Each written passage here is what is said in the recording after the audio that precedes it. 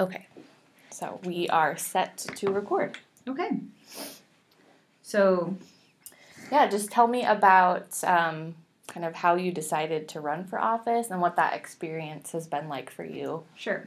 Okay. So, I'm Senator Sara Howard. I represent District 9 in the Nebraska unicameral legislature. I made history when I was first elected to the legislature because it was the first time that a daughter had ever replaced her mother in the history of the state in the legislature. And I actually had no intention of running for politics. My mom got elected, and I immediately left town and went to Chicago and went to law school, and didn't really have that great of an intention of moving home. But then I got my first job out of law school working at a nonprofit policy group that did maternal and infant health policy. So basically, I was trying to get health care for moms and babies, and it was my dream job. I was really excited to be there, and had been there for about a month, and my sister passed away back home. And I had a really great grief counselor, and I talk about that a lot because I think there are people in my position who don't talk about needing help, especially mental health help. And she said, don't make any big decisions for a year. And so I didn't. But then after that year was up, I just knew that everything that I cared about and everyone that I loved was back home in Omaha. And so I moved home. But when you move home in your late 20s, all of your friends have gotten married and having kids, or they've also left. And so I started spending a lot of time with my mom, and I would follow her around all these different events, like neighborhood associations or lobby events or special interest group events or union meetings. And at almost every meeting, that first couple of months when I moved home, somebody would come up to me and say, I just want to introduce myself, and I'm Tim, and I walked your mom's dogs when she had late nights in the session, and I'm Roberta, and I brought hot dishes over for your mom on Tuesdays after your sister died to make sure that she ate. Or I'm Buff, and I took her to church on Sundays. So I just felt like there was this community that was taking care of my family, taking care of my mom when I couldn't be there. And so when I decided to run, it really wasn't about this incredible salary, because I make $12,000 a year. It was really about giving back to a community that had taken care of my mom and my family when I couldn't be there. That was my story for why I wanted to run for office. But when my mom decided to run, it was a little bit different, and I feel like her story is equally relevant. A lot of times when men are running, they say things like, well, I just always wanted to do it, right? Or it was always in the back of my mind that I would run for president, or I would run for legislature, there's sort of this a very deep-seated ambition that is more culturally appropriate for men, and oftentimes it seems. And when my mom decided to run, it was a surprise to me. So she'd been working as a social worker, a frontline social worker for the state of Nebraska for over 30 years, which I don't know how many social workers we have now who have worked for decades for the department, because it's a very difficult job. You're working with families who are in crisis. And she was so angry and so fed up with the way our state government was treating kids. She just felt like we were failing them left and right. And even as somebody who was working on the front lines, she felt like the way it was administered by the executive branch was not taking care of families in the way that they should be taken care of. And so when she decided to run, it wasn't about, obviously it wasn't about a salary for her either, but it was really about sending someone to Lincoln who was just a normal person who clips coupons and pays their bills and worries about making ends meet, and going down there and saying, there are families who are worse off than me who need a voice in the legislature. And so when she first ran, everybody told her she was going to lose. Like, everybody. She was up against a very well-funded candidate from the opposite party who was a man. And they said, well, you're a widow and you can't self-fund. and you don't know what you're doing. And so my mom, my sister, and I, just the three of us in this very close-knit group, the three of us just knocked every door and talked to every person who was going to vote, and just really poured our hearts into running, because I just knew that she would be good at it, and I knew that she would go down there for all the right reasons, right? And so she won, which was incredible. And then she won, and I immediately left town. She got sworn in January, and I had left by July to go to law school. And so I was so proud of her, but I was always proud of her from afar. And then when we lost Carrie, it was like the whole world just shifted. And I mean, I remember it. Mom remembers it because she was on the floor of the legislature when they called her and said, "You need to come home. Something's wrong." And I think when we look at people who are running for office now, the most important question to me is always like the why. Why are you here? What are you going to do for the people who you actually work for? Mm-hmm. I always feel like when I got elected, I got 40,000 new bosses, and they don't always agree.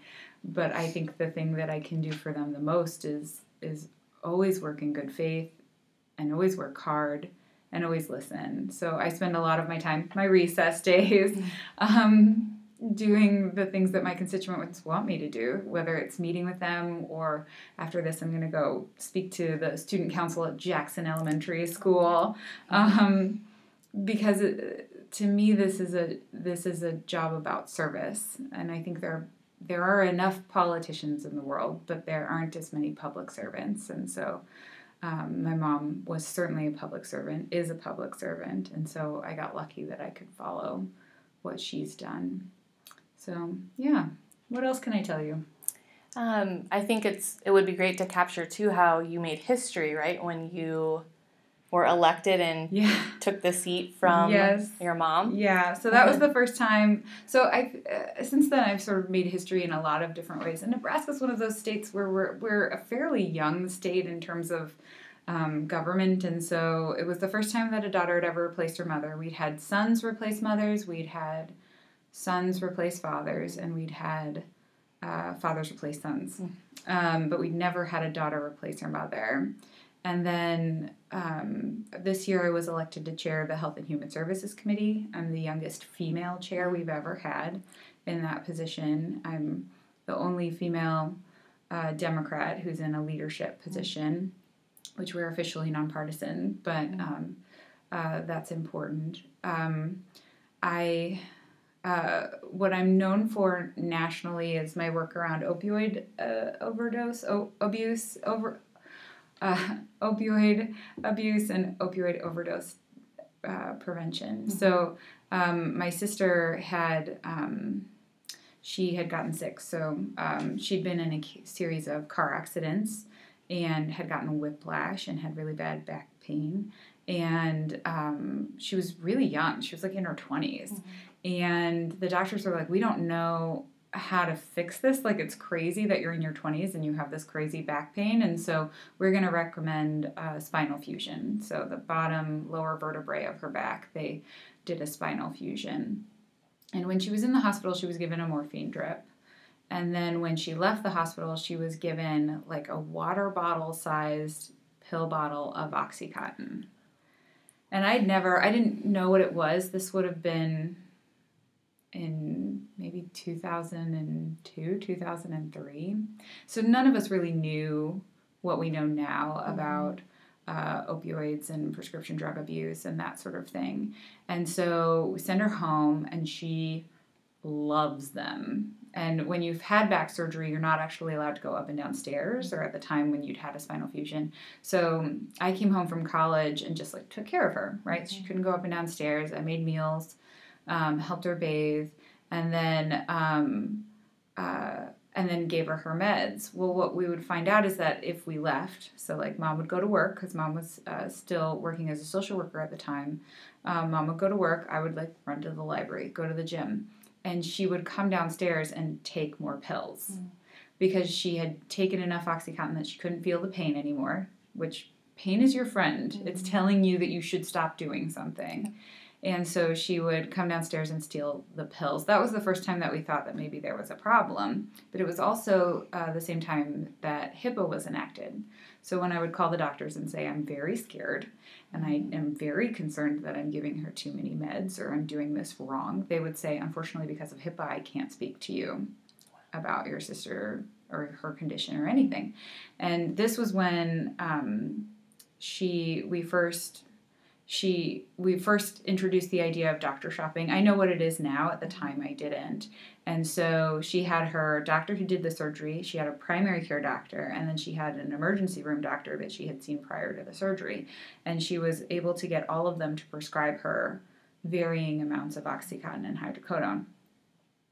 And so from 2003, when I think that's when we really lost her to addiction, until 2009 when we lost her for real, she would get better and then she would relapse. That's the way it is with addiction. For most people with a substance use disorder, things get better and then they get worse again.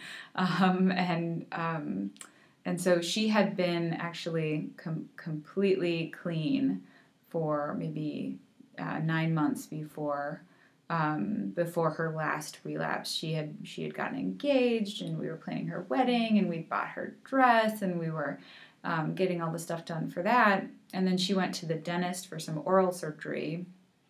And I want to say she hated going to the dentist. Our dentist, Dr. Steiner, actually stopped doing wisdom teeth after her because he doped her up, told her what he was going to do to her wisdom teeth, and she said no and wrapped her legs around the light. So he doesn't do wisdom teeth anymore because of her. So she really hated going to the dentist, and so she gets this oral surgery done. They put her out, and then they send her home with OxyContin and hydrocodone. And within 4.5 months, not only had she been given over 4,000 separate pills, separate narcotic pills, but she had overdosed and we lost her. And so it was just one of those things where we didn't know what it was at the time. And 2009 people were not talking about opioids in any meaningful way, in any way that made sense. And so after we lost her, in 2011, my mom passed the first prescription drug monitoring bill. It was maybe one of the first in the country. Wow. And prescription drug monitoring programs are essentially databases for drugs. So you can see what's prescribed and you can see what is dispensed. And so if you are a practitioner, you can say, oh, I suspect that you're overutilizing pain medication, and you can go into the prescription drug monitoring program and you can see what's going out to every patient. So she passes the first one in 2009. It has a prohibition on utilizing state general funds, and she embeds it into our health information exchange called NEHI. But NEHI is basically an information highway for electronic health records. So if you get into a car accident in Kearney, your medical records from Omaha, your doctor can see them and provide you with better care. She embeds it in the health information exchange, which is a completely new idea for the time. And then I don't tackle this issue for years. I still sometimes have a hard time talking about Carrie. I'm getting much, much better at it. But just talking about the fact that she was sick and that she needed more than we could provide. But so I basically revised everything my mom did in 2011, a couple of years later when I was serving. And we made our prescription drug monitoring free for all providers. Basically, every medication that is dispensed in the state of Nebraska goes into it, which means that physicians can do med reconciliation, right? They don't just see OxyContin, they also see every schedule of drug that you might be on, and they can talk to you about how they work together or don't work together. We capture cash pay. We've made it accessible to I believe it's every provider. So dentists would be able to see it as well. But we really sort of revolutionized the way that we were handling it. It's still embedded in the health information exchange, and then it interfaces with it seamlessly.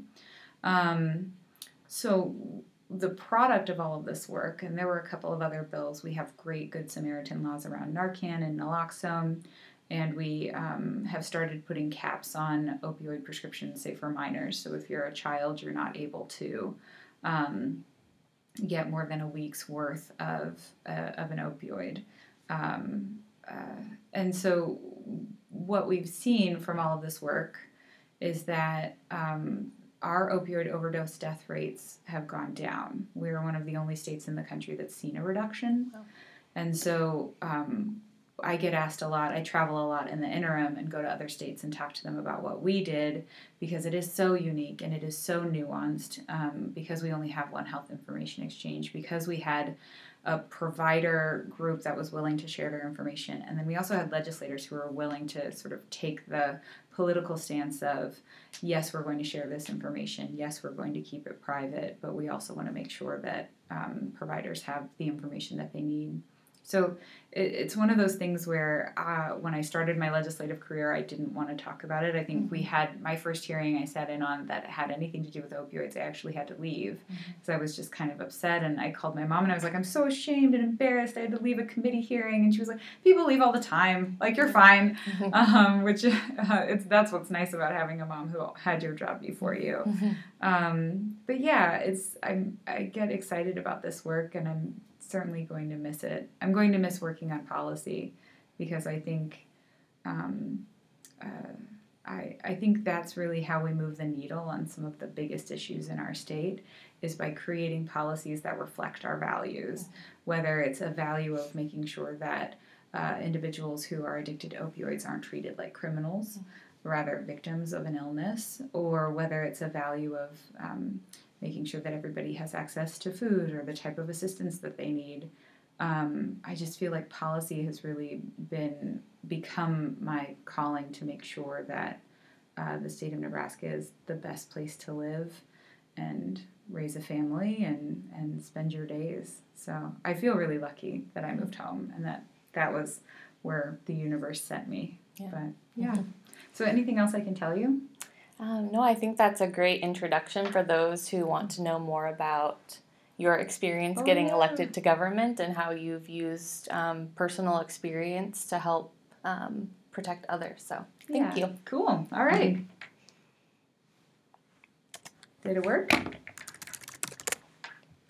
Sorry, we're getting the Medicaid expansion on Monday, so everybody's freaking out. Yeah, I have it marked on my calendar. The plan's supposed to go public, right? It's really not good. Yeah, it's not. Is this still recording?